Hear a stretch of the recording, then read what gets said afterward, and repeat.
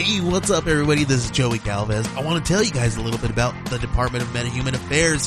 This one is a story about a team led by a retired sidekick, 2 felons, a failed actor from Broadway, and a reprogrammed cyborg. But their first mission is to stop the criminals who have robbed a bank, and they will have to set the world at ease. You're going to get 180 pages of entertainment, action-packed awesomeness right here in the first 6 issues in a collected hardcover volume 1. All you gotta do is head on over to Kickstarter.com and type in the Department of Metahuman Affairs or DMA and check it out right now.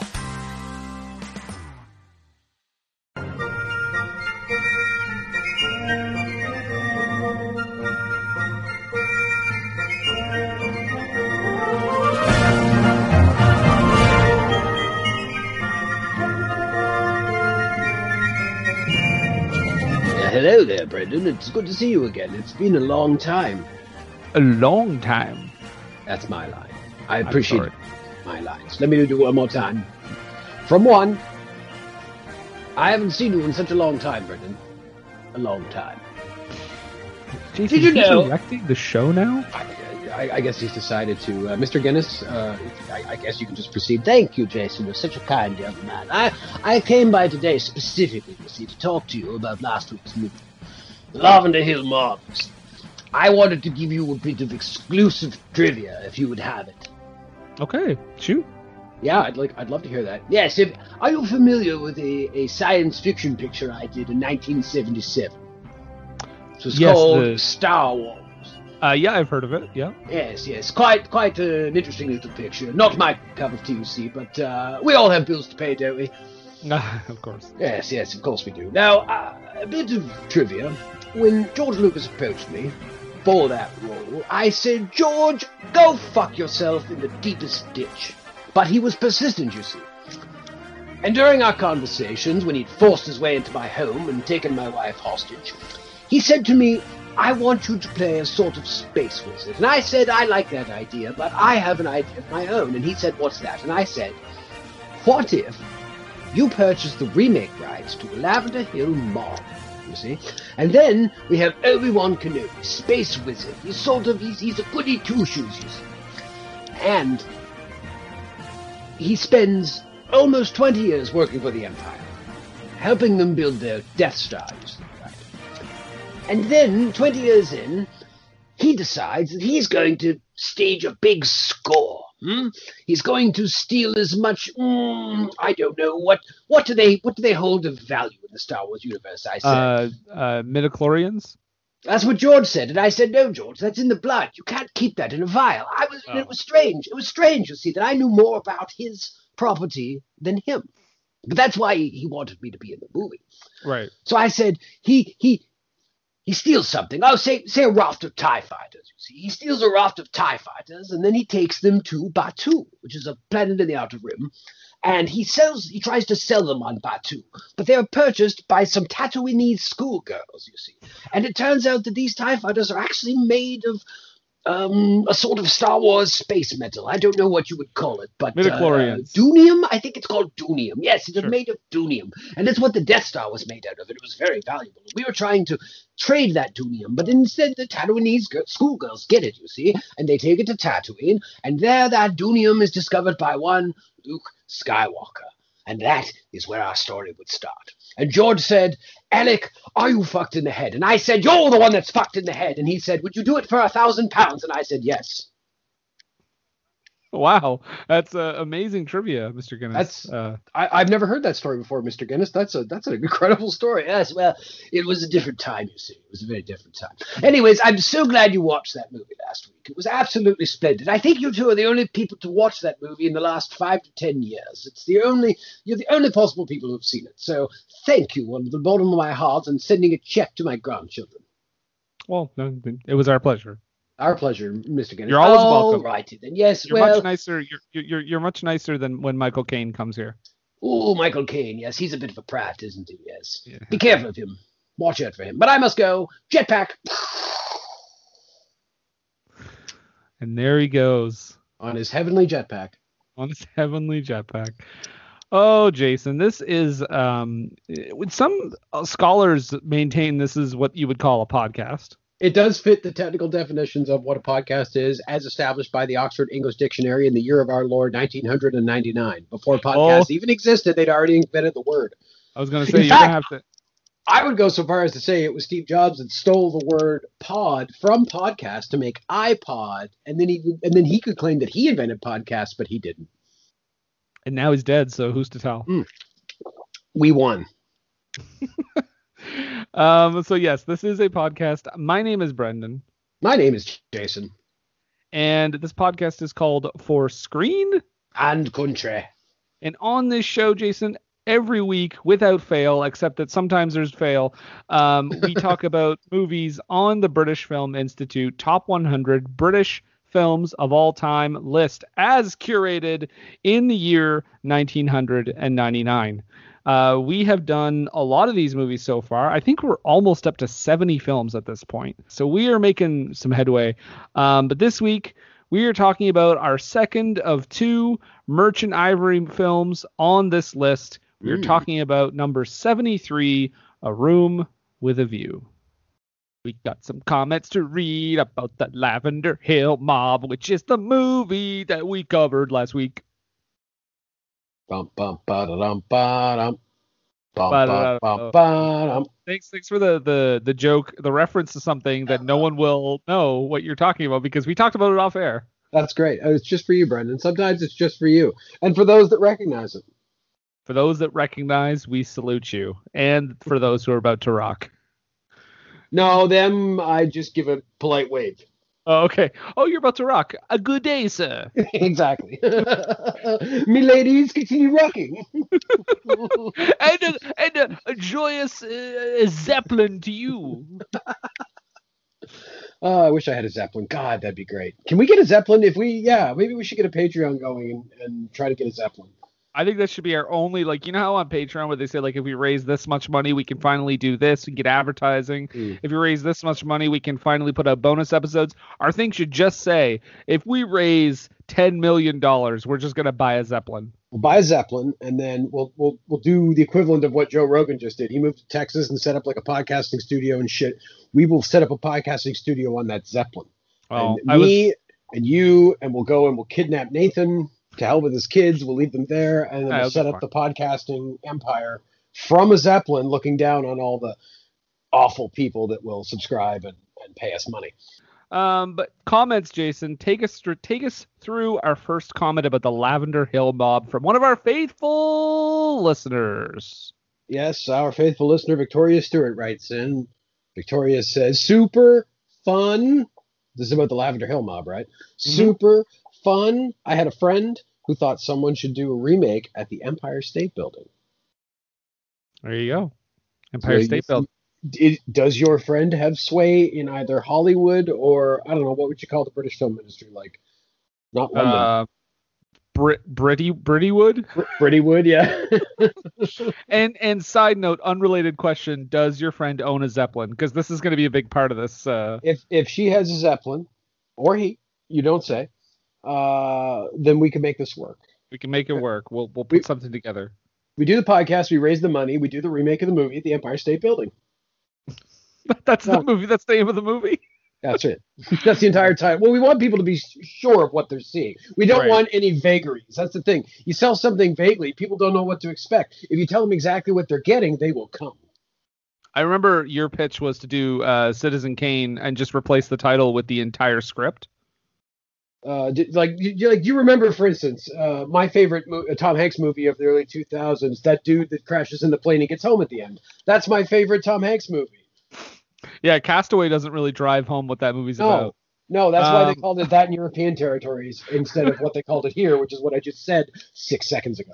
You'd think the American title would be less subtle in that regard, but... All right, well, Matthew P. Eels says, I have the good fortune of seeing this for the first time on the big screen many, many years ago. It is absolutely delightful, and I'm tickled to know that the director ended up directing A Fish Called Wanda towards the end of his career, which, spoiler alert, still to come, and spoiler alert, I'm just going to say right now, I love that fucking movie. Oh, me too. So, I love that movie. I'm not going to get deep into it, but that's a great movie. Yeah. And I'm excited to see it again, actually, to see if it holds up in the 15 years since I watched it last. Mm-hmm. All right, our next comment comes from the wonderfully named John Mendenhall. I like that, Mendenhall. You guys want to go get beers at Mendenhall? I don't mean to make fun of your name, John. I just think it's cool. For years, I knew it only for its pre-fame appearance of a certain icon, but was delighted to see that it really is a great movie in and of itself. Does he mean Alec Guinness? No, he's talking about Audrey Hepburn. Oh, well, I mean, Remember? Alec Guinness was an icon too. Yeah, Yeah, but Alec Guinness, this was not like pre-fame Alec Guinness though. Like I think people already That's kind of true. knew who he was. that's Yeah. true. I mean, yeah, he was in Great Expectations, and that was what, 48 or something? Yeah, it was a few years before this for sure. Yeah. And The Man in the Um, White Suit, which we still haven't watched. We still haven't watched. I think that's the same year or maybe the year before. All right. What's our next comment, Brendan?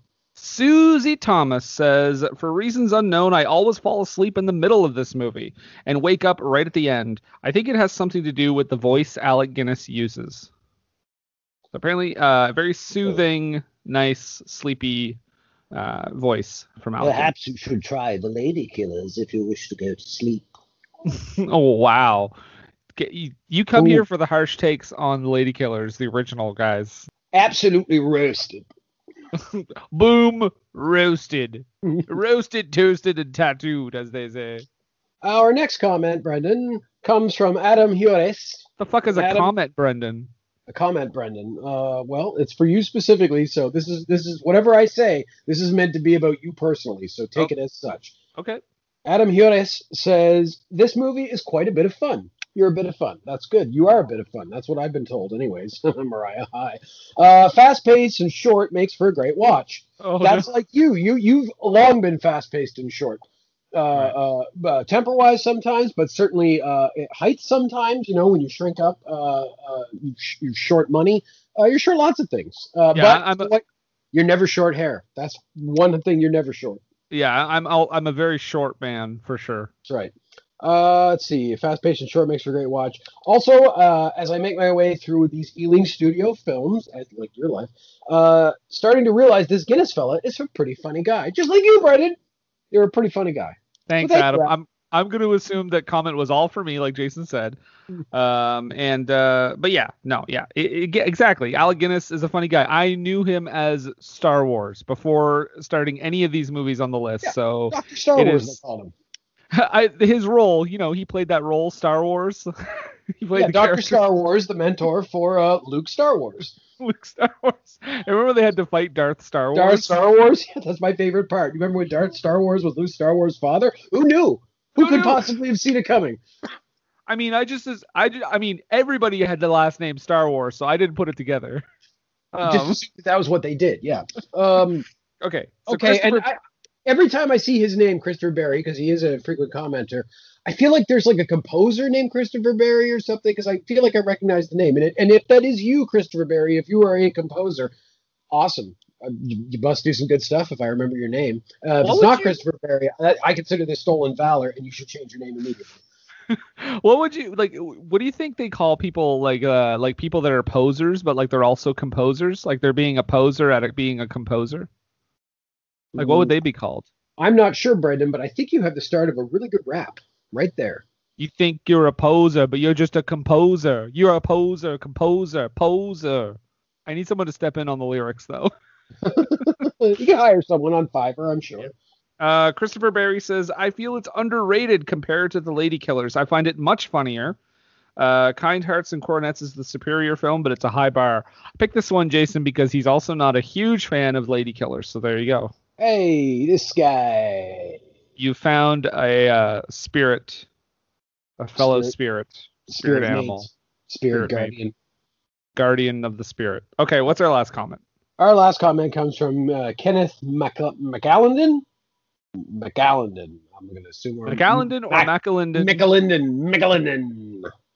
Kenneth Either way, McAllendon. Either way, it's a cool fucking name, Kenneth. It is a good name, Kenneth.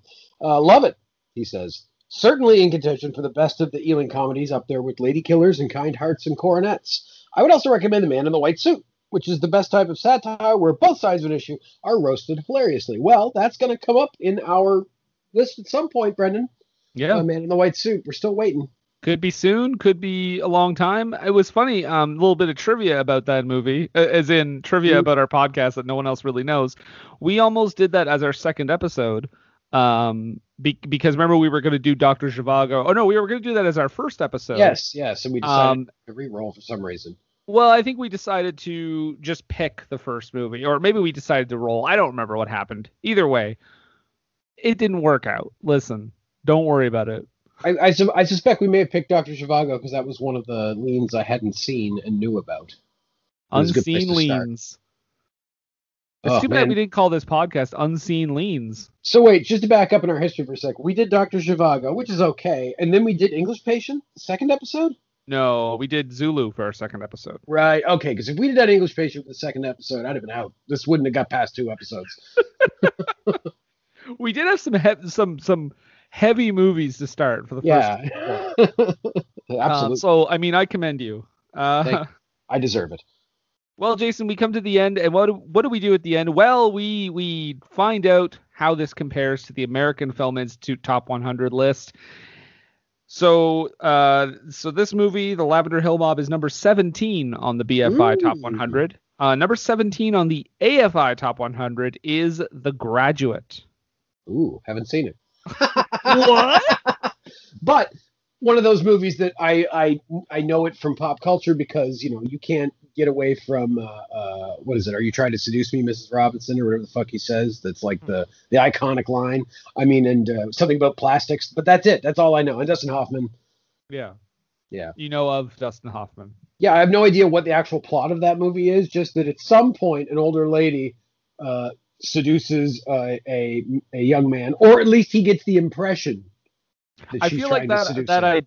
I feel like that idea that we had of all those movies that you haven't seen, Jason, that's an entire podcast. I don't know if we could do it all in this show. We'd basically just have to do Unspooled, and you've already done that on your own. So not the AFI movies, just movies that you haven't seen. Well, it's I feel like if I watched the AFI list, I'd cover myself. Now, to be fair, Brendan, I have seen a lot of movies in my life. I just haven't necessarily seen them all. I did have a period in my life where I watched a lot of movies. I've seen Evil Dead. I've seen Evil Dead 2. I've seen Army of Darkness. So, I just want to point out, for the record, Jason has seen the film Wing Commander, has not seen Jaws. Multiple times. Has not seen Jaws. I'm saving it. Have you seen The Exorcist? Yes, I saw that in the theater when they did the 20th anniversary re-release. There you go. All right. Well, that's yeah. Oh, I'm gonna. Ooh, what am I gonna say here? I mean, it's kind of a contemporary class. It's a classic. I love The Lavender Hill Mob. It's a lot of fun, but I mean, it's The Graduate. Yeah. I mean, it's The Graduate. It's an important film. I've been told. It's a great movie. Mike Nichols, Elaine May. Watch it. Rent it at your local Jumbo Video. But yeah, so I think that's it. So we're gonna jump into it here, Jason. We're gonna talk about this week's film, A Room with a View.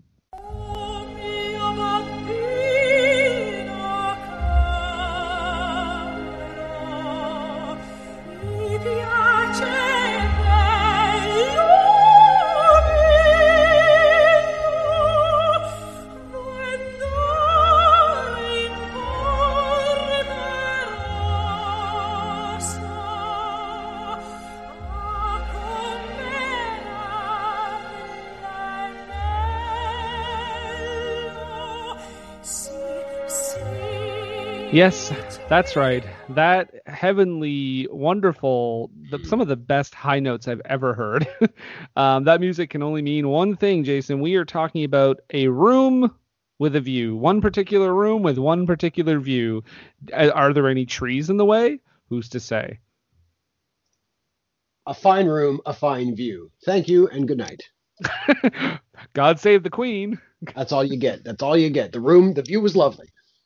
I mean, really, I was ultimately, and sorry to blow I don't want to blow my wad so early, but I was really disappointed this entire movie didn't take place in this one room with the view. Like the whole thing would play out in front of the view. Like, did you ever see The Big Kahuna with yes. Kevin Spacey and Danny DeVito? Yes, and thank you for reminding me of the name of that movie, because if for some reason in my head I kept thinking it was Swimming with Sharks. Well, that'd be a good name for it. Yeah, that's the other Spacey movie. But yeah, that takes place in one hotel room. But I'd say go one step further, one shot. Like pretend you're Kevin Smith, 1-2 shot. That's it. Yeah. Yeah, No because coverage. I'm sure, Jason, that would have been enjoyable to watch.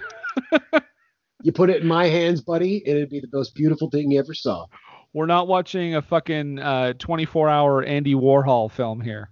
Tell you what, Brendan, I'll make you a bet. If you can give me a $200 million budget, I can make you a one-shot movie that will be the most beautiful thing you ever saw.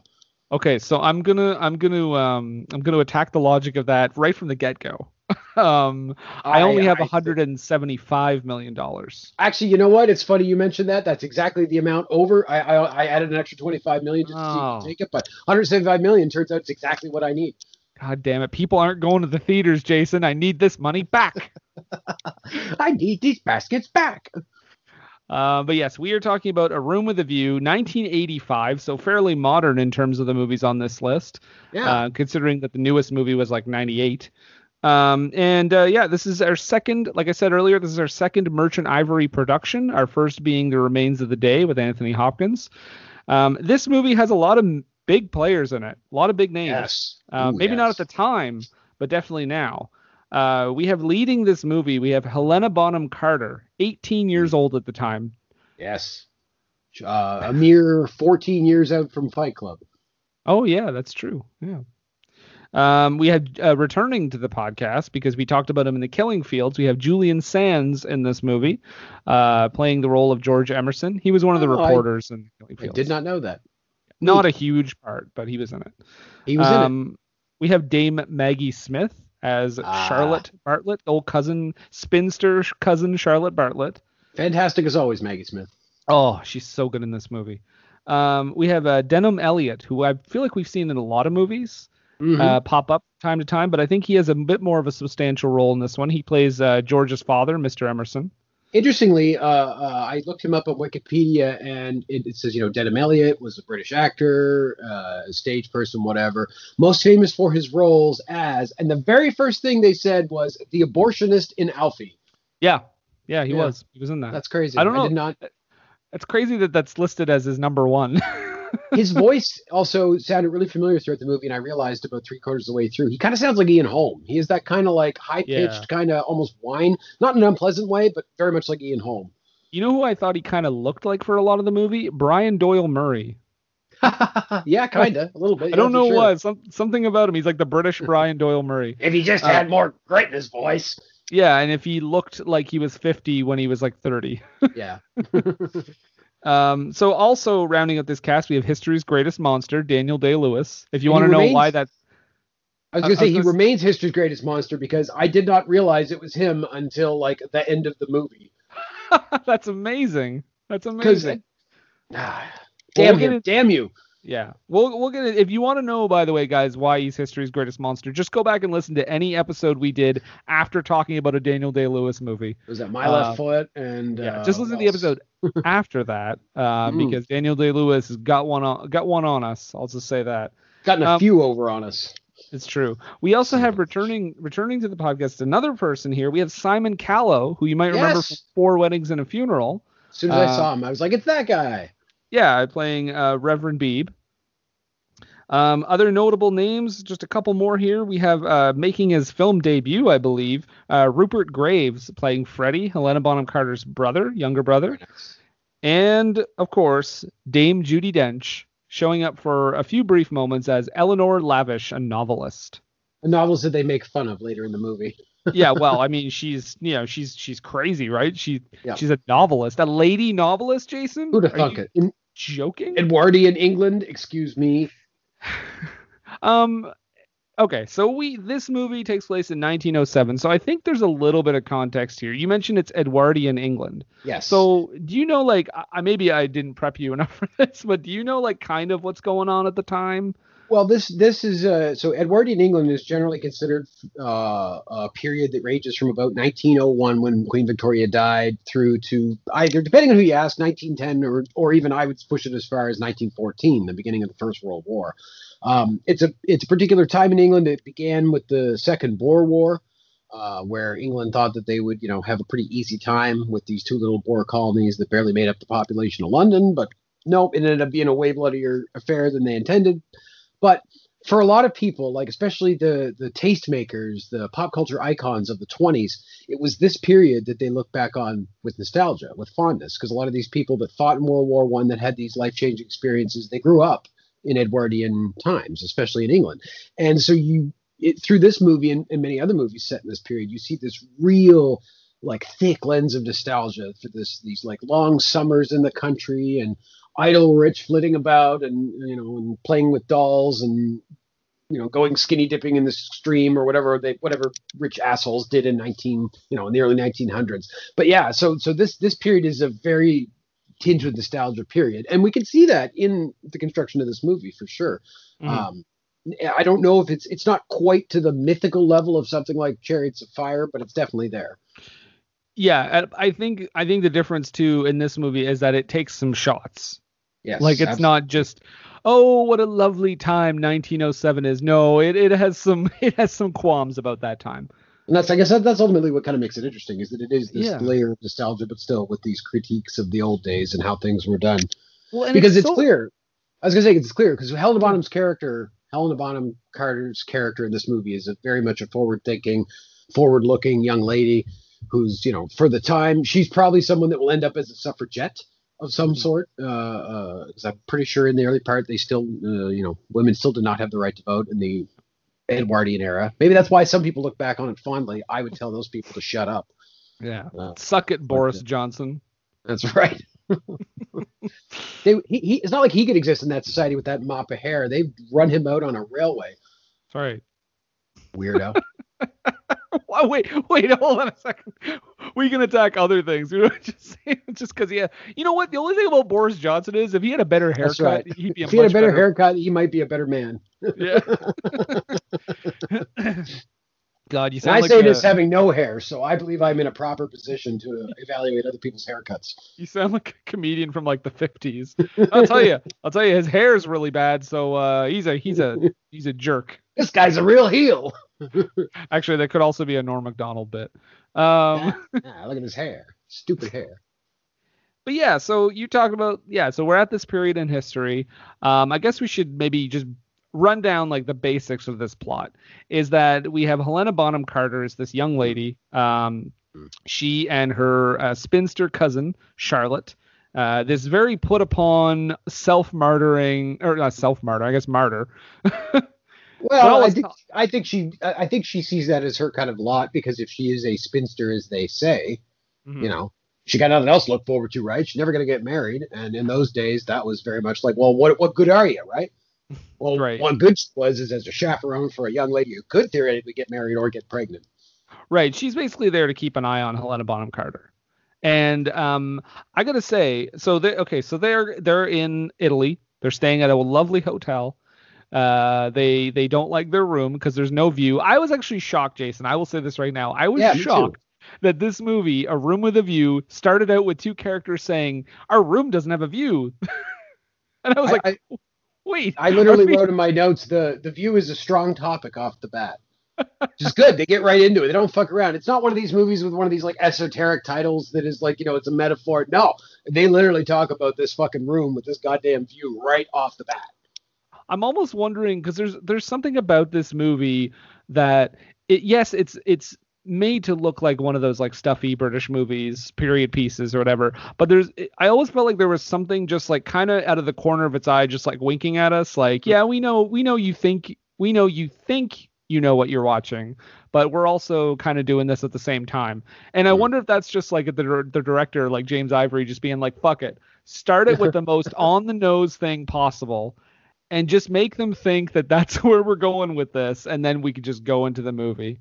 But then it ends up, in retrospect, it does end up being an appropriate title, because the entire impetus of the movie, the entire series of complications that ultimately happen because they switch those rooms. And early on, Charlotte's character, or the character of Charlotte, is played by Dame Maggie Smith. Charlotte says she's reticent about switching rooms because she's like, I don't want to be basically in debt to these people that we don't even know, right? So, and obviously she's taking a little darker look at it, but it's not a crazy perspective, given that the rest of the movie, Lucy's life is forever changed because of this little exchange. Well, okay, and I do want to play a little bit of that scene, but I just want to quickly get through the basics of the story, the rest of the story. So, yeah, they trade rooms with these guys, George Emerson and his father. Lucy and George end up kind of having a little thing, or he kisses her at least against her will, which I guess was romantic in 1985. Oh, yeah. And then, they go back. Lucy is set to marry someone else. And it's that whole thing where, like, who does she really love? Does she actually want to get married to this guy, or is she still in love with George? Romance ensues. We'll get into it. But I do want to play that clip that you mentioned where Charlotte is essentially wondering if she should take them up on the offer to switch rooms or not. Because she, like you said, she says, I don't want to be indebted. I don't want Lucy to have to be indebted to these men who we've just met. And by the way, these men are crazy, Jason. They have wild ideas. They don't adhere to manners or customs. So right off the bat, we're like, oh, who are these Blutos that just walked into this movie? Well, let's listen to Charlotte figuring out what she should do, and we'll also hear Reverend Beebe, Simon Callow, who she's talking to. This old gentleman and his son offered us their rooms with a view for ours, which have no view. It was most indelicate. But things that are indelicate can sometimes be beautiful. Yes. I am the chaperone to my young cousin Lucy, and it would be a serious thing if I were to put her under an obligation to people of whom we know nothing. I don't think much harm could have come of accepting. There, Charlotte. So you think I ought to have accepted? You think I have been narrow-minded? I never suggested that. If you will allow me, I would be happy to act as intermediary with Mr. Emerson. I do not think he would take advantage of your acceptance, nor expect any gratitude. He has rooms he does not value, and he thinks you would value them. Charlotte, please. Well, my own wishes, dearest Lucy, are unimportant in comparison with yours. I am only here through your kindness. If you want me to turn these gentlemen out of their rooms, I will do it. Would you then, Mr. Beebe, kindly tell Mr. Emerson we accept his offer? That was almost a little coquettish on her part for this spinster. We accept. Sorry, can you explain? So coquettish, you said? Yeah, I was just like she was like very come hither. Like, we accept. Maybe she thinks she's going to meet this Mr. Emerson, and maybe she's going to marry him. But that doesn't happen at all during the course of the movie. Listen, I think that's just your attraction to Dame Maggie Smith coming through. Well, I mean, is it that obvious? I mean, you have a full erection right now. Please teach me something, Professor McGonagall. Oh, yeah, that is what she's in, isn't it? Yeah. And, of course, as the what do they call her? The Dowager Countess. In Downton Abbey. Oh, see, I do remember her from Harry Potter, but I've never seen Downton Abbey, so I'm lost there. But she is wonderful in this movie. Maggie Smith is so good in this movie, and right there, I think that's I'll play something later that's I think is like the best example of her her character and like what she's like and how she's kind of makes. Is really harsh to herself, almost to kind of lure people in, and I mean, I wonder if it's intentional or not. Master manipulator. Yeah, she does kind of seem like one, right? She has this like martyrdom about her, but she also seems like she's genuine too. Like she actually, I think she loves Lucy. I truly do. But we do start as this we all movie do, out, as Desi did. Except that according to him, she's got some splaining to do. Yes. She got a lot of splaining to do by the end of it. but I love, yeah. So I think she really loves her. And I think the movie does its job to position her right away as not like a typical, you'd expect her to be a villain or cruel or whatever. And this scene also does something where it's like, It's like it's making fun of it, right? It's making fun of the characters a little bit because it's like look at what the ridiculous lengths they're going to for this simple request of like, hey, we'll just switch rooms with you, and she's like, oh well, can you tell them that we accept this offer? And the music swells, and I think this could come off a different way. I think this could come off as this movie is like, it's like a pompous moment in the movie, but I think it's winking at you. I think it's self-aware. If you want to make this totally pompous, all you got to do is switch everything. No changes to the dialogue. Just put it all in American accents. It's true. But with the British accent and knowledge of the time, this all seems like, this is par for the course. This is how they talk back then. Overly flowery, too many words. Everybody had lots of time back then, so they had time to speak at length. Right, exactly. Just like us. Unlike me, a master of perfect editing. All the time. In your house. And Every other day. places. In your day-to-day life. You know exactly when to stop your sentences that you're saying out loud to other people. Preach it, brother. So, should we should just talk about the if you want to get into the put on my film glasses here. Okay. We got to get into the title. I mean, the title is a giant metaphor, right? A Room with a View. I mean, they literally start off the movie with Lucy not having a view. She can't see the outside world. No. Right? Her blinders are on. By the end, baby, she's got a view of her own. And it's mostly George's face, but it's also they do have a room with a view. What I do like too is, we get this whole idea where she's very closed off because they've got her leading this very straightforward life. Everything is decided for her, essentially. Typical upper class British girl type of life back then, where you didn't really have any agency at all. Yeah. Which I think makes a scene in this movie even more jarring. I mean, in a good way, is when she finally does decide to go out there and kind of explore a little bit. She sees a man get stabbed. Yeah. I mean, that's a brutal talk about being dropped right into it. Yeah. I mean, she's in the town square and she sees two men scuffling and one of them gets stabbed. And we don't know if he dies or not, but like, that's not important. We see her seeing extreme violence, like right there. I'm going to say he did die because instead of being hauled away by men in white coats, he was held away by men in black masks. Or maybe he's being born unto another soul. That's certainly possible. The transference is initiated. Yes. That's all I got.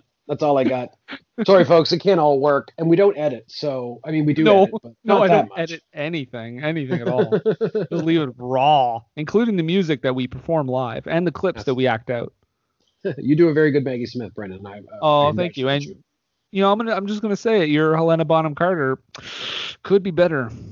Well, I'm more of Fight Club era Helena Bonham Carter. That's true. That is your area of expertise. Wait for it. Here we go. I've been fucked like that since grade school. But yeah, so we get, again, the room with the view, the metaphor. She's going outside, she sees the stabbing. It's a very distinct comparison they're making right away. Like, this is the real world. This is the shit that's going on in the real world, and she's just immediately exposed to it. And then right after, George, Julian Sands, who by the way doesn't have a whole lot of dialogue. I thought that was interesting. That he does a lot of looking pretty. Yeah, sullen, pretty man. But he does make it very well known very quickly that he has feelings for this woman, for Helena Bonham Carter, and she doesn't really know how to deal with it. It's very intense. Is that what the question mark was about? Was that just the implication of fuck me? Okay, yeah, we got to talk about that too. So they go in, they switch rooms, and he's got a giant, or he's not a giant, it's a normal size portrait, but on the back of it, he's drawn a question mark. And then he comes in and quickly flips it around. And then also earlier in the movie, when they're all eating dinner, he makes a question mark with his food and shows his plate to her. So I'm not sure what that is either.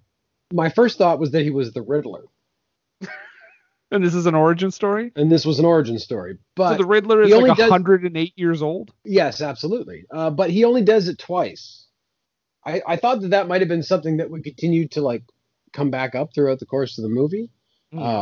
But visually it did not. Certainly questions were asked throughout the movie, so but there wasn't a physical manifestation on a wall or a window of a question mark. I'll actually just throw it out to people listening right now. If anyone has seen this movie and kind of has a better grasp of that whole thing with the question mark, please let us know, because I'm not entirely sure. Was there a cut subplot involving this that this is the remnant of? That they just couldn't get rid of these scenes, but they got rid of the rest of it. See, Batman Forever was originally filmed in 1985, and this was going to be a crossover. This entire movie was a subplot of Batman Forever that was cut from Batman Forever, but then assembled into its own movie. And then sent back in time to 1985. Yeah, well, obviously. Hollywood has that technology, but they don't want to share it. Yeah, they bastards. I could use it for good. You know, they're actually filming Casablanca next year. It's fucked. I hope they don't fuck it up. Shot for shot, they better nail it. That's right, they better. And so we also get a sense of like the Emersons. George and his father, like we said, are kooky and crazy. I was going to say at one point he indicates he's like George has been raised free of superstition. Basically, in my mind, implying that they're not religious, like they're atheists or agnostics or something, which would be a weird standout thing, certainly in Edwardian England. Yeah, for sure. I actually just want to play a little clip here of Mr. Emerson kind of interrupting a tour. They have like this tour going through like the art museum. I believe it's like an art museum, right? And well, I think it's like I think it's like a church, a basilica with art in it that is historical in nature. And the guy is like pointing out various exhibits, and Mr. Emerson just no worries at all, just chatting it up with Lucy. Just to get an example, I think this gives you a real clear example of his character. Oh, Mr. Eager, good morning. You see me leading a little private tour of my own. Here he is on his deathbed, surrounded by... Mr. Eager is our English chaplain. Observe here Giotto in in these frescoes, now unhappily ruined by restoration, is untroubled by the snares of anatomy and perspective. Look at that fat man there. I mean, he must weigh as much as I do. He's floating up into the sky like an air balloon. Remember the facts about this church of Santa Croce, how it was built by faith in the full fervour of medievalism. Built by faith, indeed. That simply means the workers weren't paid properly.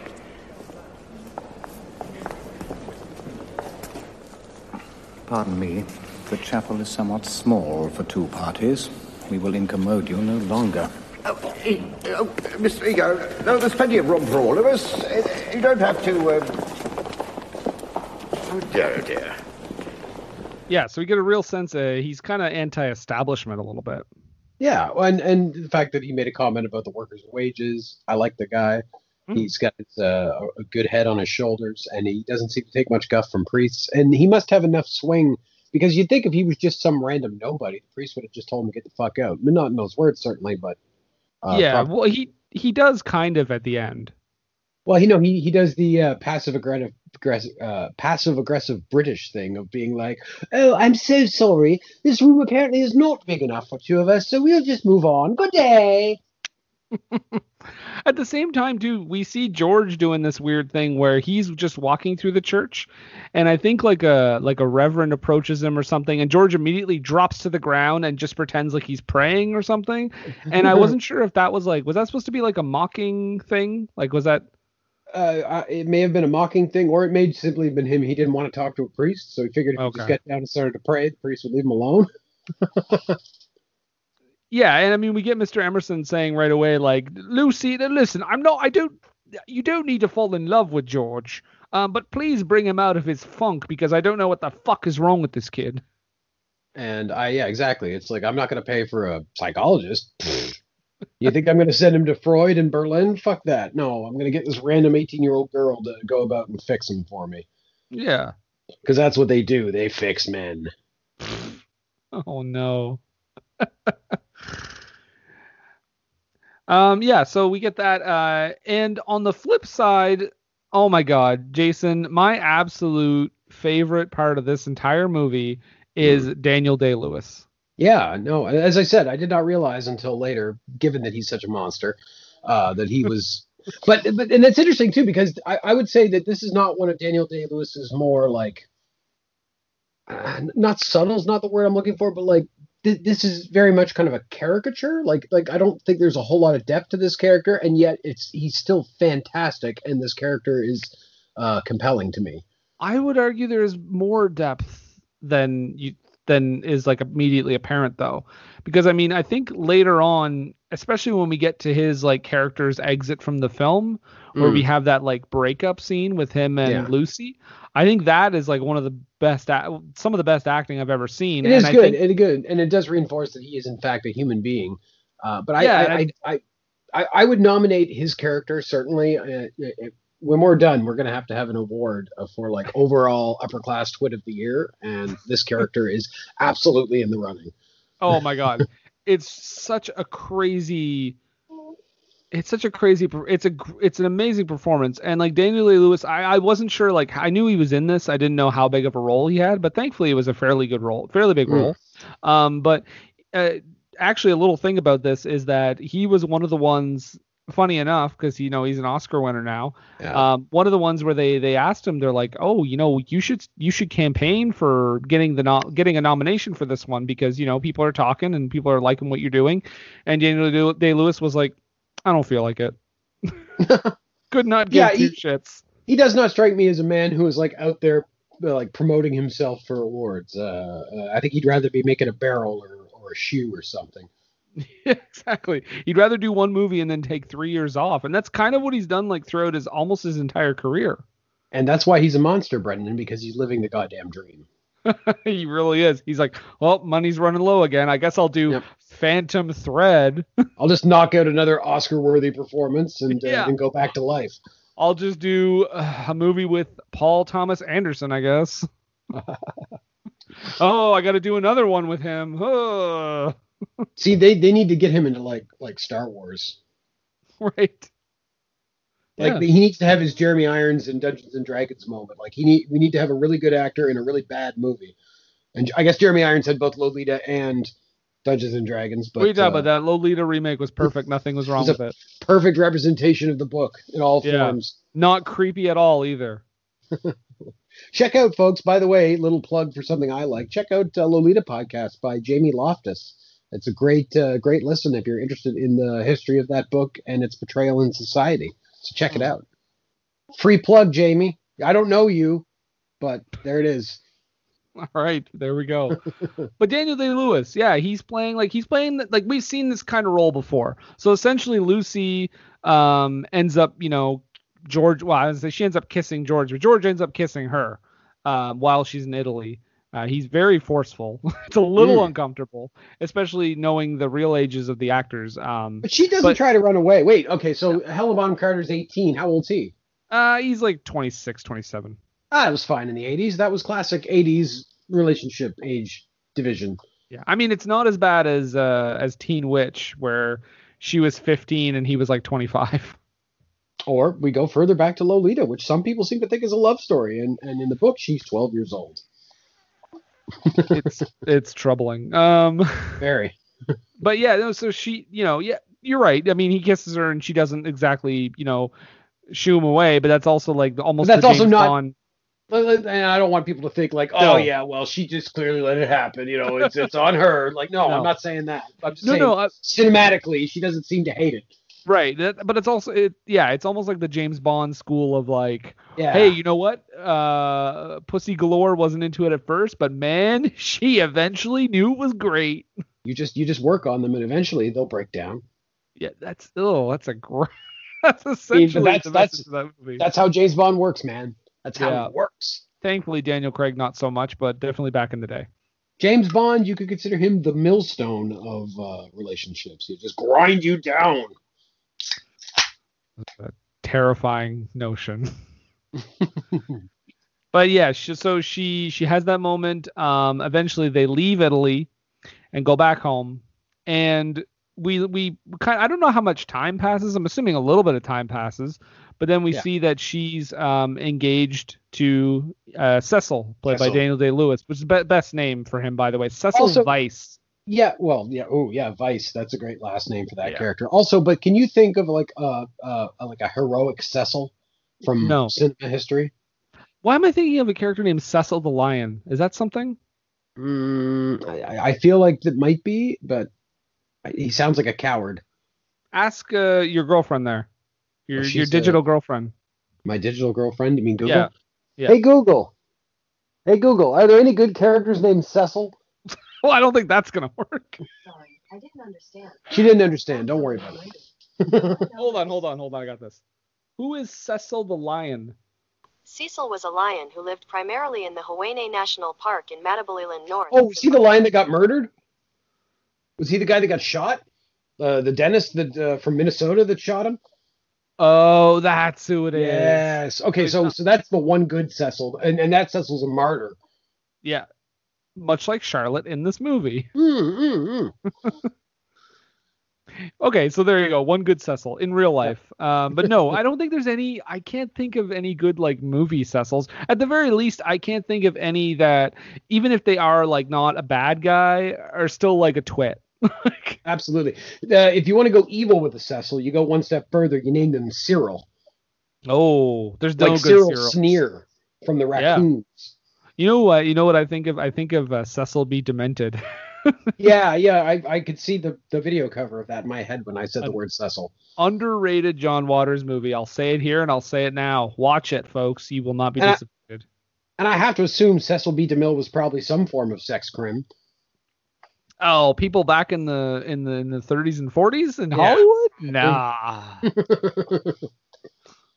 I'm assuming nothing bad happened back then. So what I was going to say is Daniel Day-Lewis' character is a standout for me, and I do want to play some of his character just talking, because I love him in this movie. So disgusting the way an engagement is regarded as public property. All those old women smirking. One has to go through it, I suppose. They won't notice us so very much next time. But my point is that their whole attitude is wrong. An engagement, horrid word in the first place, is a private matter and should be regarded as such. Oh. There's your philosophizing parson. Don't you like Mr. Beebe either? I never said so. I consider him far above the average. Oh, he's he's the worst, but he's also like just doing such a good job. Like I love how he's like, oh, you don't like Mr. Beebe? He's like, oh, he's far above the average. Yeah, that he's this elitist. So this guy, he's rich, clearly. Yeah. And at one point, somebody asked him what his profession is, and he's like, "Oh, I don't have a profession. I feel that as long as I do no harm, I should do what I want." Yes, I love it. He's like, I feel like that is the best representation of decadence. Yeah, and I'm exactly. Like, you are history's greatest monster, Daniel Day-Lewis. Absolutely, DDL, man, you got this down. But like, yeah. So, and the thing is that the reason I say that it isn't the deepest character, because I feel like I know this type of character. Like, I feel like I knew people in university that kind of had this outlook, if not as extreme, like this really like elitist kind of like looking down at everybody else and making judgments and like, oh, well, this person isn't as bad as everybody else. The rest of the plebeians and the mudbloods on the ground. Mudbloods. I do love how so his whole thing is reading, right? Because almost every scene he's reading from a book. He's dictating out loud because I think in his head he's like, everybody wants to hear me read. This is the guy that if he existed in like the last 30 years, he would be like, oh no, of course I don't own a television. I read books. Yeah. And if you would like to hear me read them for 14 hours, you can come to my house and possibly be my wife. Yes, I'm always reading aloud, so that's your thing. Stop on by. I mean, that's the thing, right? We know like it's a marriage. It's not a loving marriage that's going to happen. No. But he's also not like he's a prick, but he's not like a monster. Again, no, he's not. No. It's another character that like you expect to see that kind of thing. You expect to see a character that's like a real piece of shit, and he's not, but he's also like not great. 2020 Dark Brain Jason expected that something real bad was going to happen after she broke up with him, like that he was going to like attack her or try to take advantage of her or something like that. And then it didn't happen because that. No. I mean, maybe that I assume that sort of thing did happen back then, but it would be considered very indelicate, whether that mattered or not. Very inelegant to attack. Or other indelicate. Indelicate, to echo the old ladies from the beginning of the movie. Indelicate. Yeah. Oh, sorry. And that quote you mentioned earlier, he actually says, "I choose to engage in leisure as an example of my decadence." Yeah, and that's great. That's wonderful. You got that kind of money, you can just be idle rich. And what's cool is how they and worst. Sorry, Brendan. And the worst is, again, this reminds me of these people I may have gone to school with. Like they think they know. He thinks he knows something about the world because he's read a bunch of fucking books, but he doesn't know shit. Well, that's the thing. I think we talked about a character like that before, where they're just like they're a phony. Oh yeah, we talked about that with the Lady Killers remake. Yes. Right, like Tom Hanks in that movie, or even Alec Guinness in the original movie, more so. Definitely. Now he's not. I never got the sense that he's quite as condescending as Cecil is, but it definitely in that ballpark. Yeah, no, not necessarily just that, but the whole thing where they're kind of a phony. Like they're reading this thing, and you know what? God knows, maybe they're not even reading what's on there. Maybe the person is illiterate. We don't know. Exactly. Yeah. But I like how they tie it in, because we didn't really talk about this character a lot, but she's only in the first 30 minutes. But Dame Judi Dench plays a novelist named Eleanor Lavish. By the way, and this is my favorite moment in the entire movie, where Daniel Day-Lewis is reading from her book. Yes. We find out because Lucy asks who wrote it, and she's like, "Oh, Eleanor Lavish. Like she was on that vacation with me in Italy." And when she asks him who wrote the book, he looks at it and says, "Eleanor Lavish." Like he can't just fucking pronounce the name. No. He's doing a Jimmy Pardo bit of intentionally mispronouncing it. Oh, it's so good. I'm just like, yes, he would fucking pronounce it like that. You fucking. You fucking twit. But yeah, he says that, and then through that whole device of Judi Dench, being in Italy, being with everyone else, she finds out that Judi Dench has kind of written the sort of affair into her book. Yes. Yeah, because she's like, he's like, there's a ghastly section here about a room with a view, and she's like, oh, do you read that to me? And so yeah, he reads it, and yeah. Basically recounts with most detail what happened in the field where George kissed her. And here's my question, Brendan, though. They seem really put off about this, but who's going to know? Who's going to figure out that it was her? The only person that literally knows is Eleanor and Charlotte and Lucy. Those are the only three people in the world that know. And maybe George if he deemed to read the book, but that's it. And I mean, we do find out that Charlotte is quite a gossip, though. That's true. She is, yes. She has told more people than Lucy thought initially, which was zero. Well, don't you know, if you're a spinster, that's your one outlet in life is gossip. Yeah. Actually, I believe today, Brendan, that is described as spilling the tea, if I'm correct. Oh, would you like to film the meme right now? Sure. Oh no, I spilled some tea. Oh, I thought you were just going to go the... Oh, I see. I gotcha. Well, wait, I'll do a Baby Yoda style. Okay. There you go. I hope you all enjoyed can't see this, but Brendan can. I saw it, and I can confirm that it happened. Yes. And a white man has never lied. Never. Most honest race. 400 years running, baby. Oh my God, I want out. Now, to be fair, we're all on the committee, but I still think we're right. Right?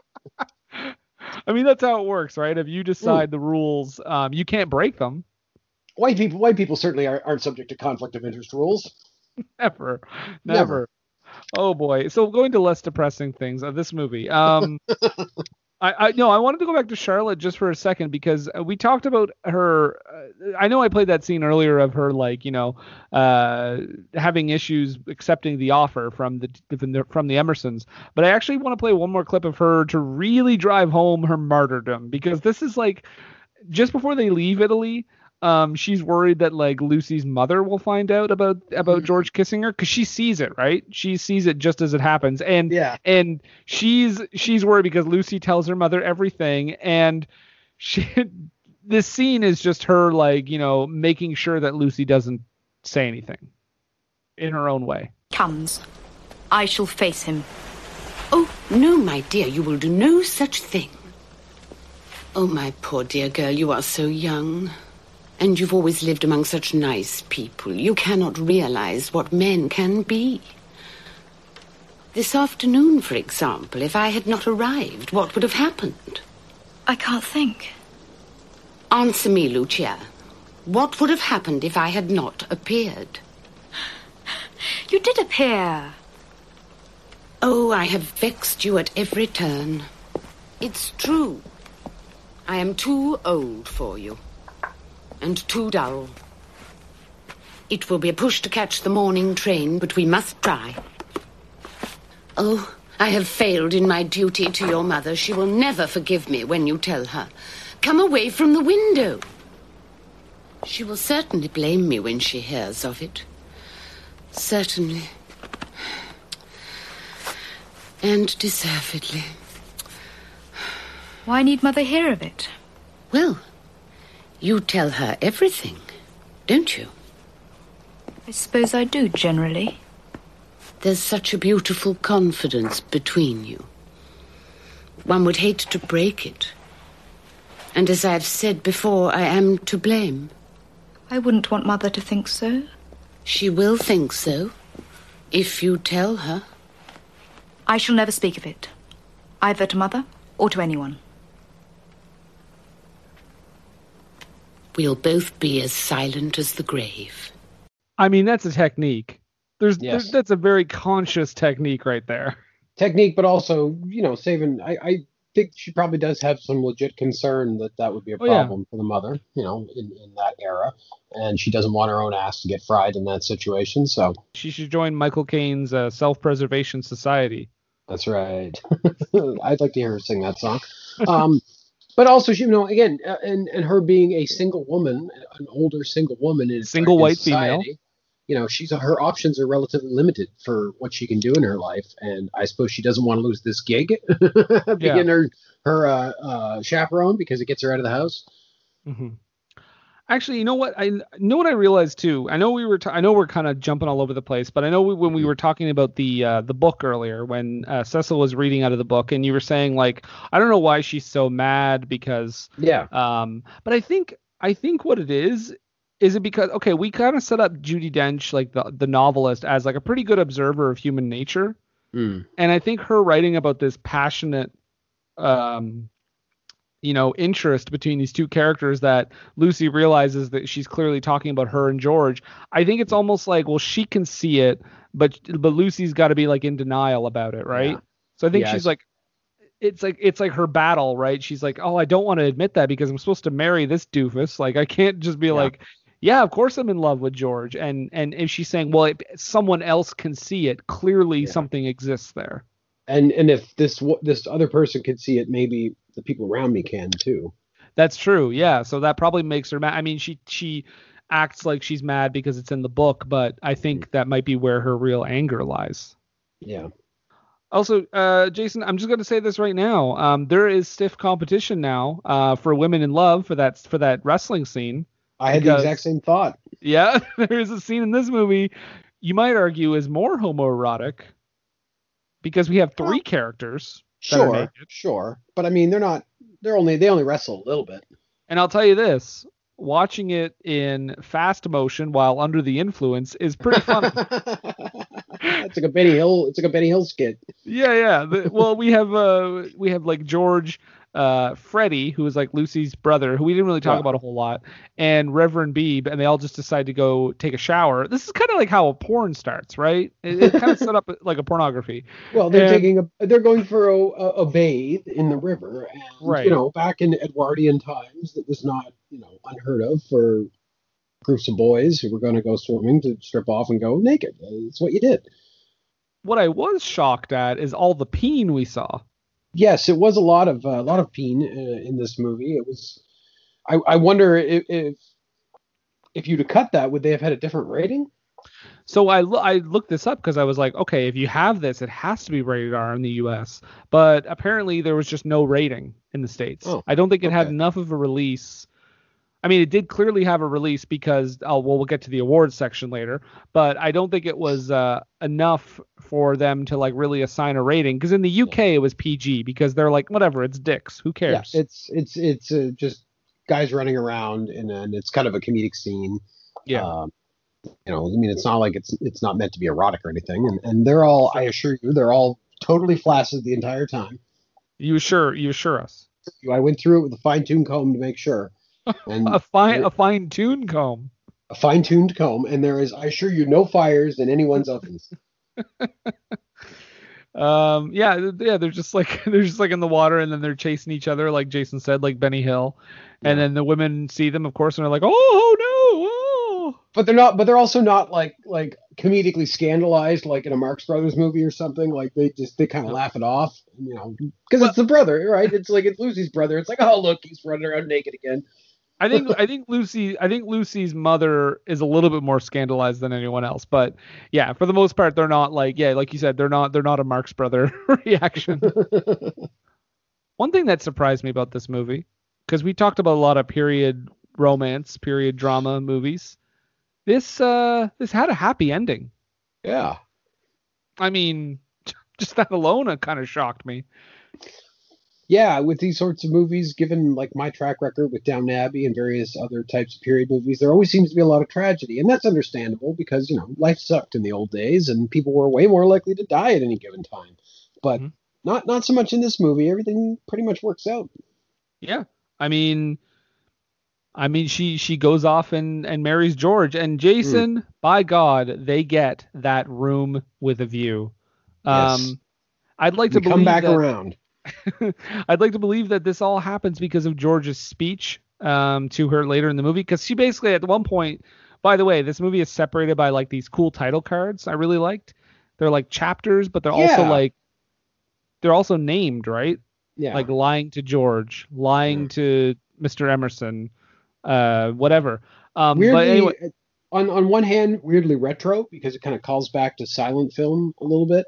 But also foresight to hipster film because it also had a very Wes Anderson vibe. So I wonder if Wes Anderson maybe watched this movie and like the use of it, or any old movie that used title cards. But I just got a real Wes Anderson vibe from the title cards. Even the opening credits gave a sort of Wes Anderson vibe. The way they announce each character and like their occupation.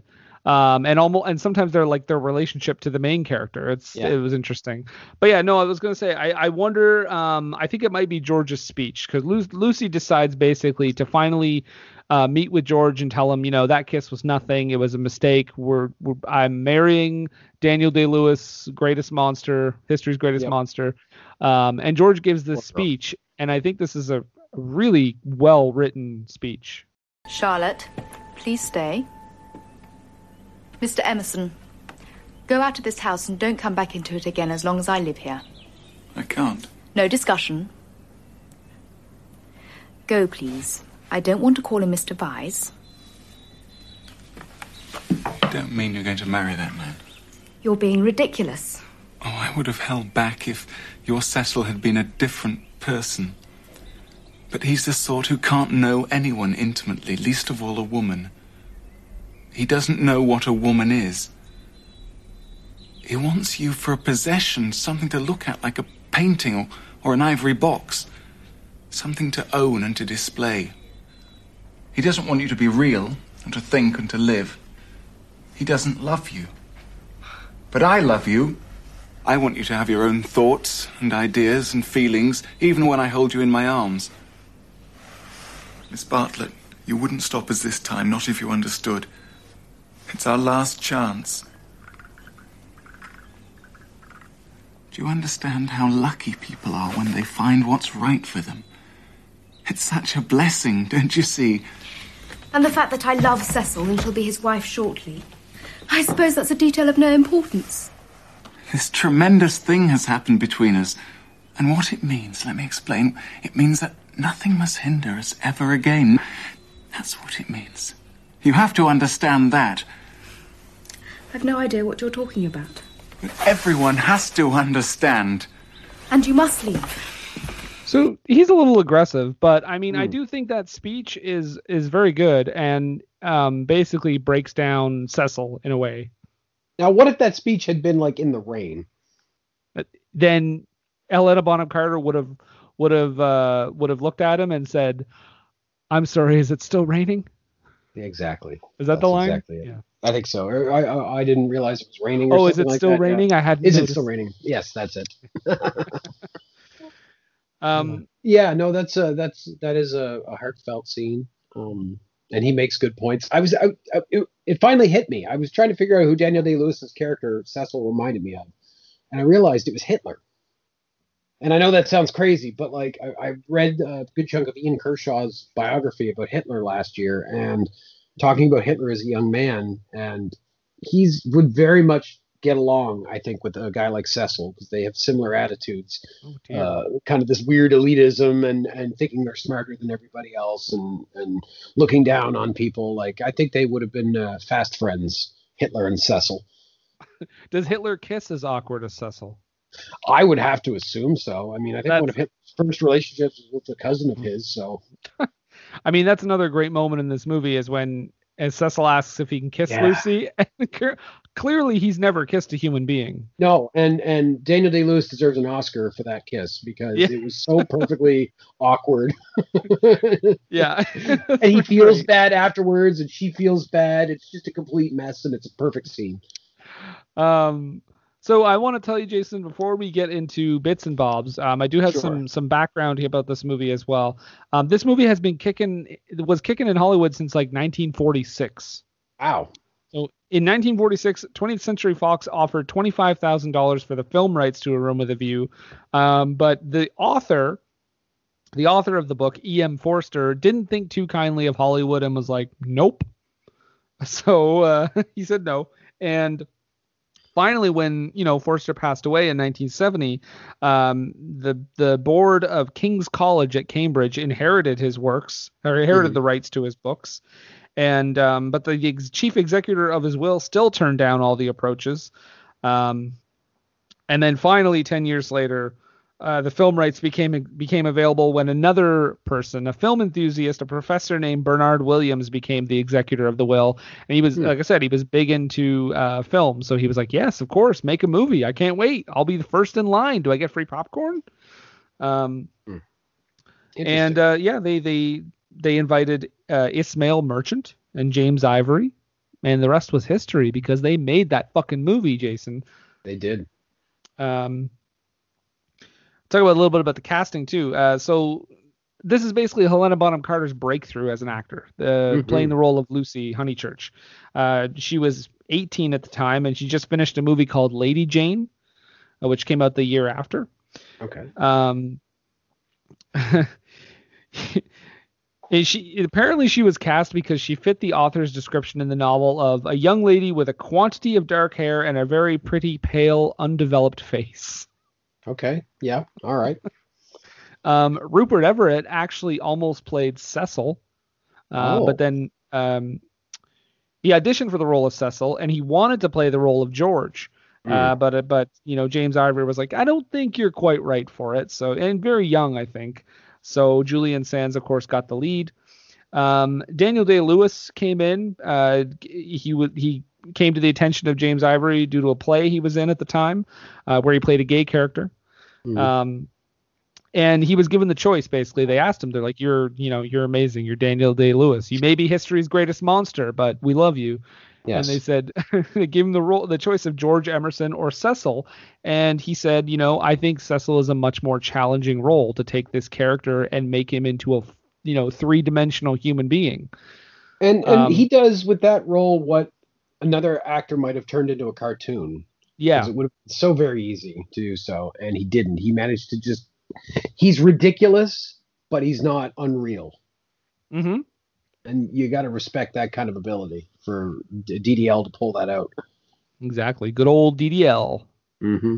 Simon Callow, from Four Weddings and a Funeral, was the first choice for the character Harry. Remember, there's that character they kind of mentioned a few times, Harry, the guy who is the reason that the Emersons eventually move closer. Yeah, he's like the landlord. He's the landlord. Yeah. But he was he wanted to he wanted to play the role of Reverend Beebe, and actually he had basically Simon Callow had created the role of Mozart in the original London stage production of Amadeus. Amadeus, oh, Amadeus. Exactly. And then he also made his film debut in Amadeus in like a smaller role, but that's where he started.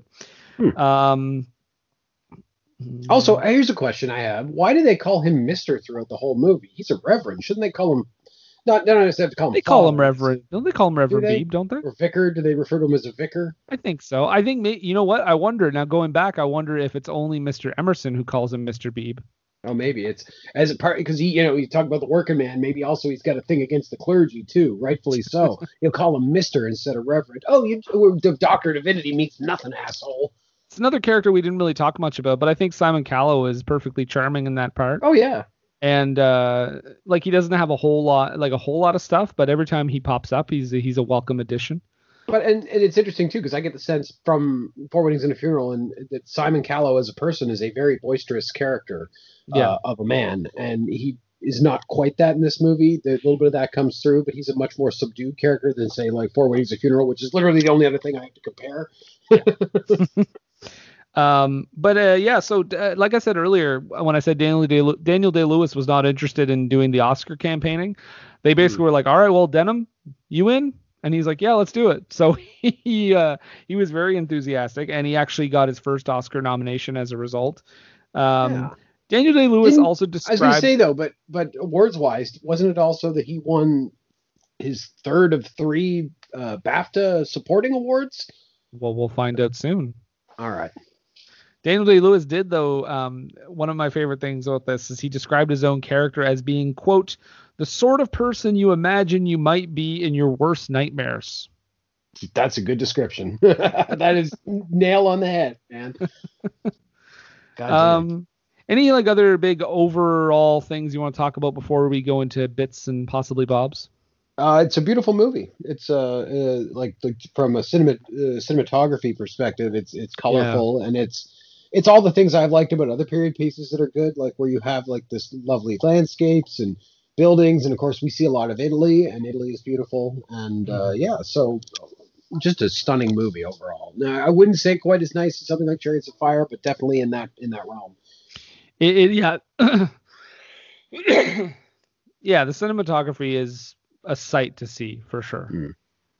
Well, Jason, on that note, we are going to take a brief break, and we're going to hear some ads from Age of Radio, and we will be right back with Bits and Bobs. Age of Radio.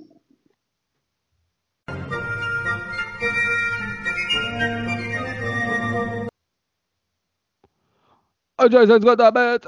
Jason's got the bobs. Jason's got the bits and the bobs. Bits and the bobs. Bits and bobs. Bits and Bobs by Jason.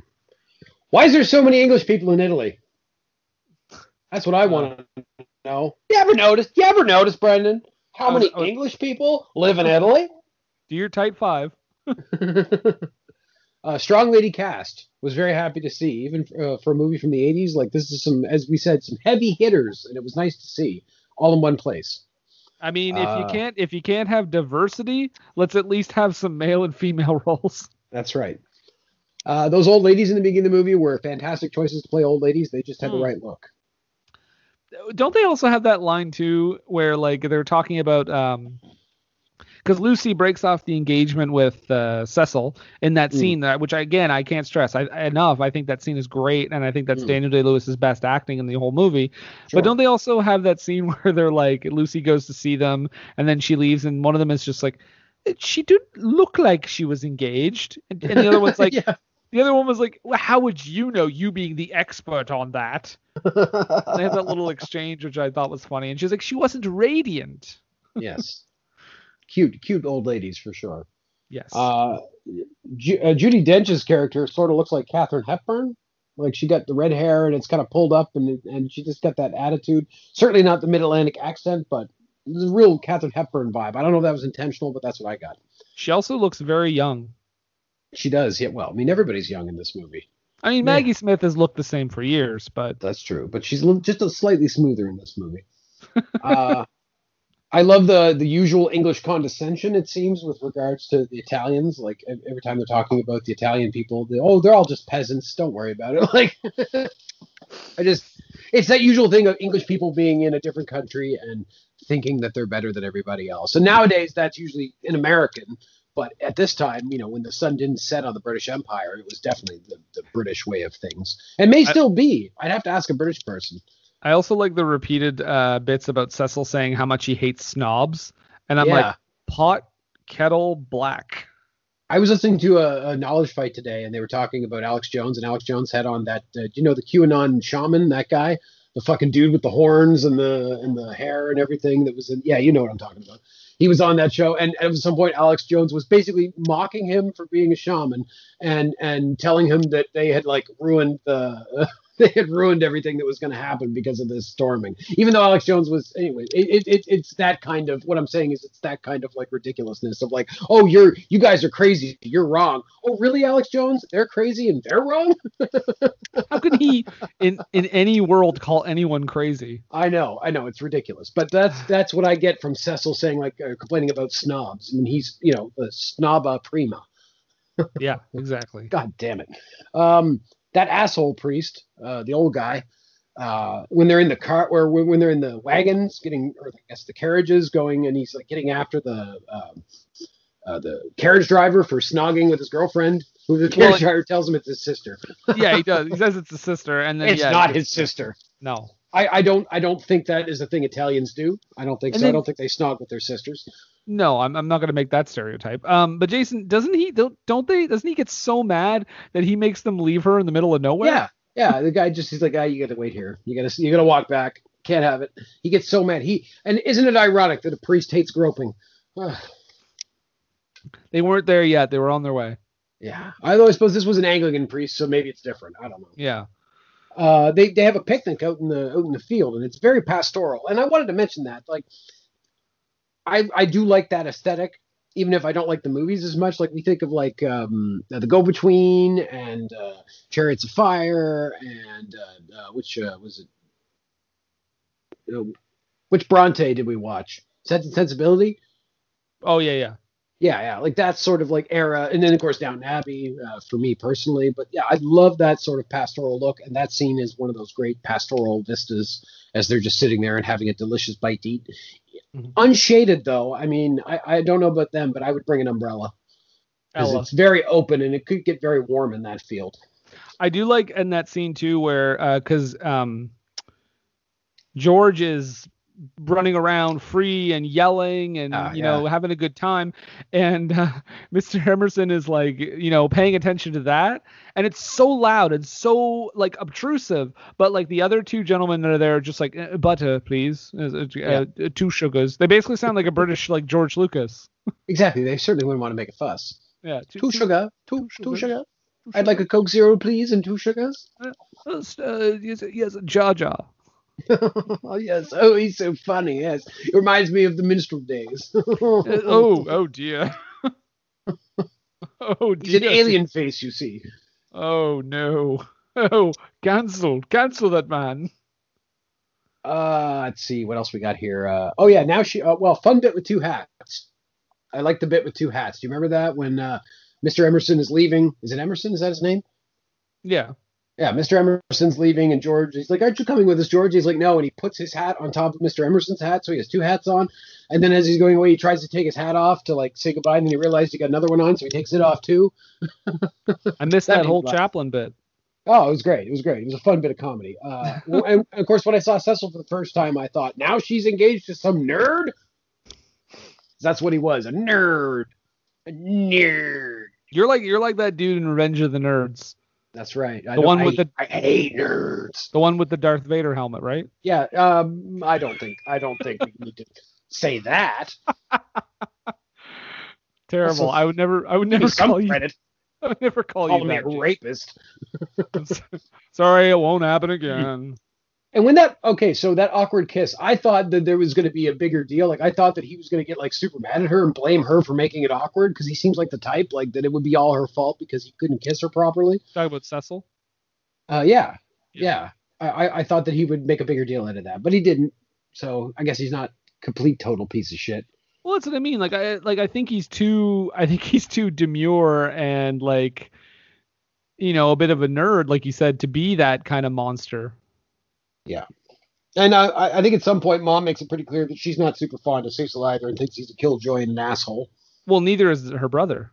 Yeah. Her brother is intentionally playing that really aggressive music and like singing at the top of his lungs, to which Cecil just like leaves the room, and then Lucy has to be like, no, he doesn't hate Freddie. He just hates, what does she say? It's like he hates like things that are loud or something like that, or things that something are like dumb like that. Yeah. Things that are ugly. He doesn't hate people. Yes. Yeah. He hates things that are ugly, which is just totally her trying to justify his stupid behavior.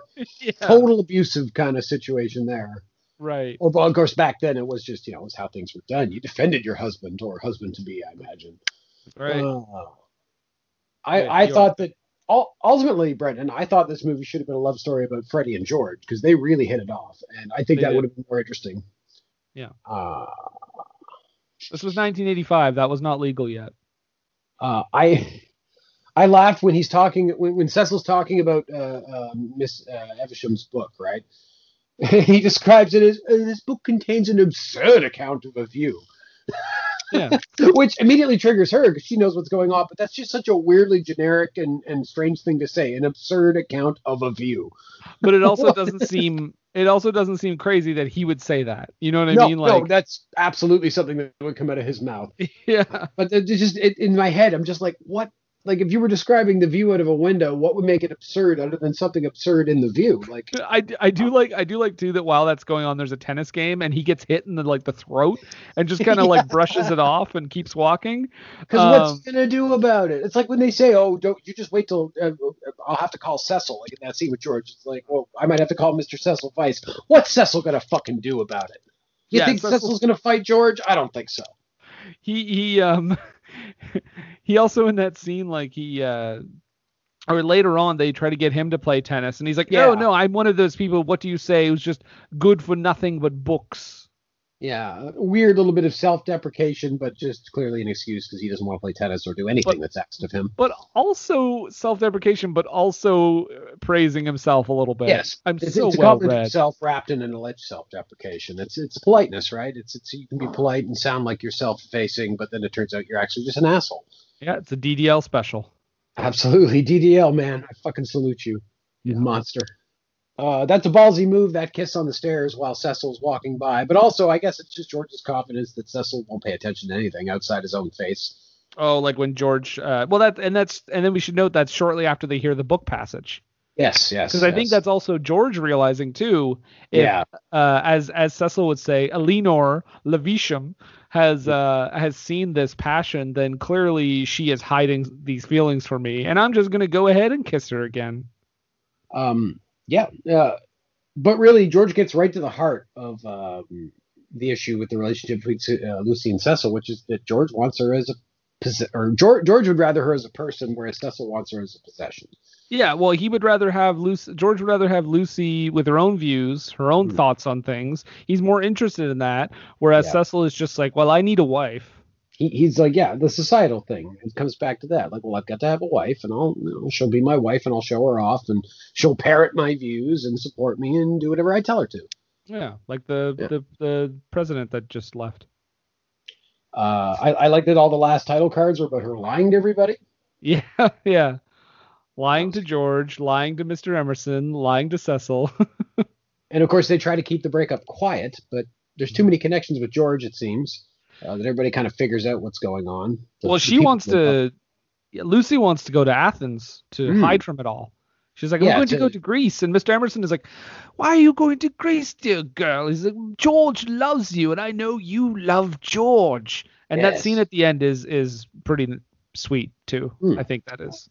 In the hotel room, you mean? Yeah, where she's talking to Mr. Emerson. Oh, yeah. And Absolutely. He basically tells her, like, come on, I'm no dummy. And by the way, I'm his father, and I only found out a week ago what was going on. But he's like, yeah, come on. You guys love each other. And then it all finishes by coming around full circle, bookending the movie with that damn view again. Mm-hmm. That same room, that same view. But finally, Lucy has found what she needs in life. This man. And I do like how before they cut to that, they have this other couple, and the girl's like, I can't believe we didn't get a room with a view. And then Helena Bonham Carter's like, we have a view. And I thought, you assholes, you're not going to offer them the room with the view so that Fuck they can no, have dude. Fuck you. Fuck no. Do you think George and Mr. Emerson needed the view so they can make out? Like I mean, it is Italy. Oh dear. I know they don't grope their sisters, but I don't know what they do with their fathers. And any more bits and bobs, Jason? Nope, that's it. Bobs and bits bobbed. Okay. All right. Well, that's an odd way to put it, but I like it. Well, let's go into the awards section of the podcast where we talk about all the awards this podcast has received. No. Ooh. Rooftop Comedy 2008. Yep. Oh yeah, on our platform. I forgot about that. Yeah. This is the first time in a while where I actually have this movie struck gold at the awards ceremonies. Like this was not necessarily winning all the Oscars or winning all the BAFTAs, but this was nominated for a lot of them. Yeah. So we'll start with the Americans first and save the best for last, the British. Obviously. Any idea, just any ideas what this might have been nominated for? Well, I'll tell you this. Hold on. Wait, I'll tell you this. 1, 2, 3, 4, 5, 6, 7, 8. So 8 categories in total. 3 of them they won. Well, I would assume that right out of the gate, you're going to have a best cinematography, best costume design, and probably a best adapted screenplay. So costume design, adapted screenplay are 2 of the winners. Cinematography, it's nominated. Okay. The winner for cinematography is The Mission. Okay, don't know that movie. Would it probably be like best score, maybe? No, the other win is for best art direction. Okay. And then all of the other remaining categories, so best supporting actress, Dame Maggie Smith is nominated. The winner that year is Diane Wiest for Hannah and Her Sisters. Okay. Best supporting actor, Denholm Elliott, gets nominated. And the winner that year is Michael Caine for Hannah and Her Sisters. Michael Caine. Is Hannah and Her Sisters on our list? No, I believe it's a Woody Allen film, so probably not. I don't think he's British, and I don't think they want to claim him. Fair enough. Best director, it's nominated. So James Ivory gets a Best Director nomination. Other nominees that year, because I think this is a really interesting year.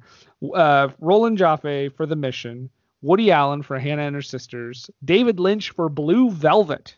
He actually got a nomination for that. But the winner that year, probably deservedly so, was Oliver Stone for Platoon.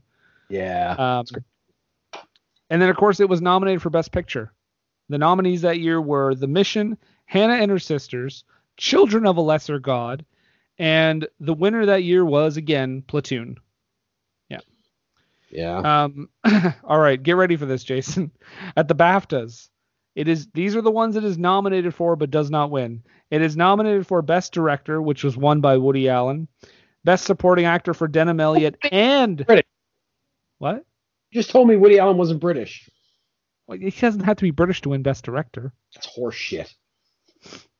It's nominated for Best Supporting Actor for Denholm Elliott and Simon Callow, but it's won by an actor named Ray McNally for The Mission.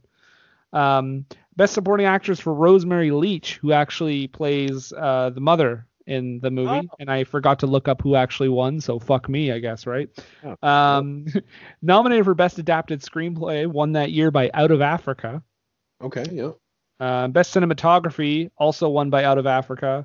Best Editing, won by The Mission. Best Original Music, won by The Mission. Best Sound, won by Out of Africa. But the things that it wins are Best Lead Actress for Dame Maggie Smith. Best Supporting Actress for Judi Dench. Wow. Best Costume Design. Best Production Design. And it wins Best Overall Film. Interesting that they considered she was Maggie Smith was a supporting actress in the American version, of the awards, and leading actress in the BAFTA. Oh no, it was supporting for both. Oh, was it? I thought you said lead. No, they were both nominated for supporting actress for the Yanks and the Cranks. That's what we're gonna call them, right? Yeah. This movie does have that rare 100% rating on Rotten Tomatoes. And yeah, Roger Ebert gave the movie 4 out of 4 stars. Says it is an intellectual film, but it's intellectual about emotions and encourages us to think about how we feel instead of simply acting on our feelings. The movie cost $3 million to make, and it made 7 times its budget back, $21 million. A fair return. Jason, A Room with a View. What's the view look like for you? That's fine. It's fine. This is doesn't stand out to me amongst the various period pictures that we watched. It's perfectly fine. And I like Helena Bonham Carter in it. Lots of good performances. DDL, of course, classic as always. But like it I don't know. It didn't resonate with me, and it's fine. It's fine. That's all I've got for you, Brendan. We talked all about it, but it's fine. You can, I was actually quite surprised that it was as commercially successful as it was, because usually these sorts of movies aren't that. And this was the one that broke through. So I salute them. Yeah, this was Merchant Ivory's big movie. Like, this was their breakthrough movie. I mean, Sense and Sensibility was a big hit too when it came out, for sure. And of course, being in awards, I mean, this many awards getting nominated for and stuff, I think that helps boost the box office a little bit as well. Now, I would say certainly the other Merchant Ivory film we've watched was The Remains of the Day, if I'm correct. Yes. And that movie I really like. Like, that is a classic. That is really good. And I don't necessarily put this in the same category. It didn't compel me nearly as much. I don't know if that's the lack of Anthony Hopkins, perhaps, but I think we know it's the lack of Emma Thompson. That's a big part of it too. But I mean, if you like period pieces, you can't go wrong with this movie. It's a perfectly acceptable, enjoyable period piece. But it's one among many on the BFI. I do think my favorite of all these like kind of period pieces is probably still Sense and Sensibility. Yeah. Of these kinds of like the beautiful like cinematography, sweeping shots and everything. I still think that one stands above. Mm-hmm. I still enjoyed this more than I did The Go-Between. Mm-hmm. I think this is a solid movie. I really do like Merchant Ivory films, is based on my viewings of 2 of them. Yes. It kind of makes me want to go and watch like A Passage to India and a couple of other movies that they made over the years. Was that David Lean's last movie? Yeah, but it was a Merchant Ivory production, I think. Oh, interesting. Yeah, I've never seen that one. Yeah, no, I haven't either. It's one of the few David Lean movies I haven't seen, thanks to this list. Exactly. Would you have ever watched Brief Encounter, Jason? Probably not. Probably not. And I'm so fucking glad I did. Yeah. So I mean, yeah, I will say at this point, we're getting to the point now where like we've done a lot of the same-ish kind of movies, and so it's easier for me now to say stuff like, I don't know if we need this one. Yeah. Like, I like it. I think it's good. It's very well made. It's very well acted. Daniel Day-Lewis in this movie is phenomenal. Everyone in this movie is great. Daniel Day-Lewis, far and beyond this, like, his performance in this movie is enjoyable and definitely be remembered by me long after we're done this run of movies. But like, do we need this and Sense and Sensibility and The Go-Between and Far From the Madding Crowd and all these other like same-ish movies? Like, I don't think we need that many of the same. It's my same argument I make for the kitchen sink dramas. I don't think we need that many. But I would also make the argument too that both the kitchen sink drama and this type of kind of period piece are very much British formats, or very much, just something that's very important in British cinema. They are, but that's why there's so many. But again, I go back to this, like, how many horror movies are on this list? Like 2? Just the 2. I mean, that's crazy. And what maybe Attack the Block deserves to be on this list. I don't know. I haven't seen it. Maybe. Well, Jason, I know we are remote right now, but you're going to have to put your trust in me because it's time for the dice roll. Well, sometimes you got to have faith, Brendan. You got to have faith. The faith.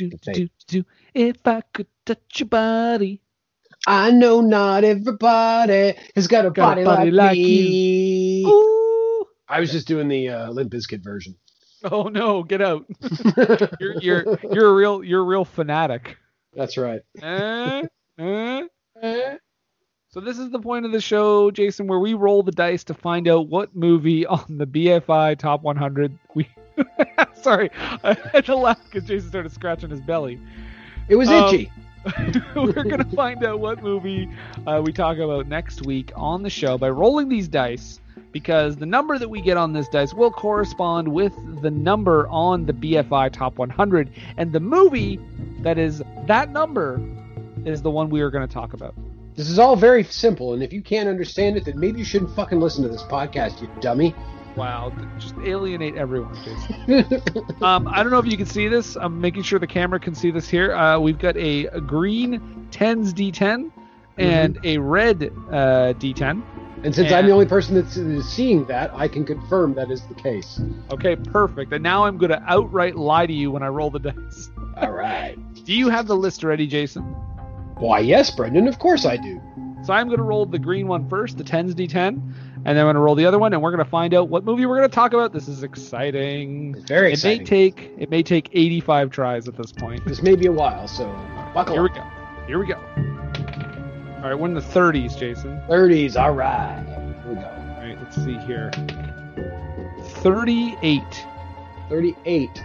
Oh, well, there you go, Brendan. Wow. Next week, our movie will be the 1991 Alan Parker film, The Commitments. Huh.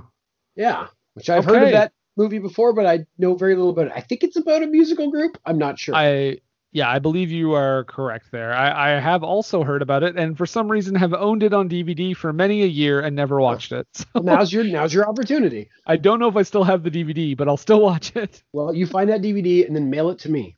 Okay, and then you'll mail it back, and I'll watch it. That's right. And you guys, this episode is coming up in 4 weeks because this might take a while. All right, well, cool. We're staying kind of recent-ish in terms of this list. 1991, The Commitments, number 38. We'll talk about that next week. Almost, this would be the 30th anniversary of that movie, actually, this year. Oh, interesting. Oh, really? Oh, yeah, that's right. I mean, no, it almost. I mean, it would be. 1991 to 2021, that's 30 years. Yeah, right on the dot, Jason. Yeah. There we go. Hopefully that movie came out in, like... the early part of 2021, and then we could really nail it down.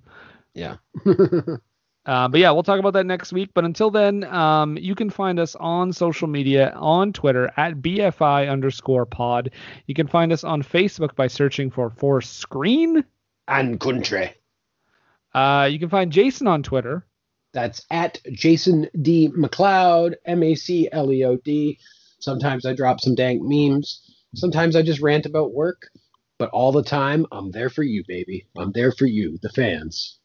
That's why I live. I live for the fans, yo. And sometimes he falls in love with men named George. Well, it's hard not to. They're curious. George sees me as a person and not a possession, Brendan, and that resonates. I'm pounding my chest Celine Dion style right now. I hate to be the one to tell you, but George is just a curious monkey. Oh. Actually, yeah, you're actually in love with the man with the yellow hat.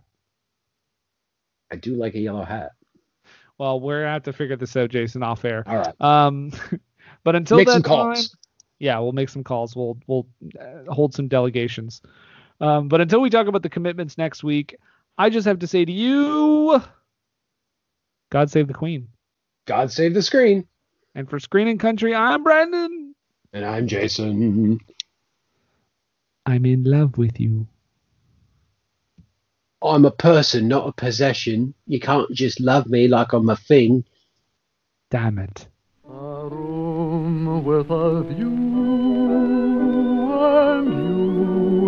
and no one to worry us, no one to hurry us through this dream we found.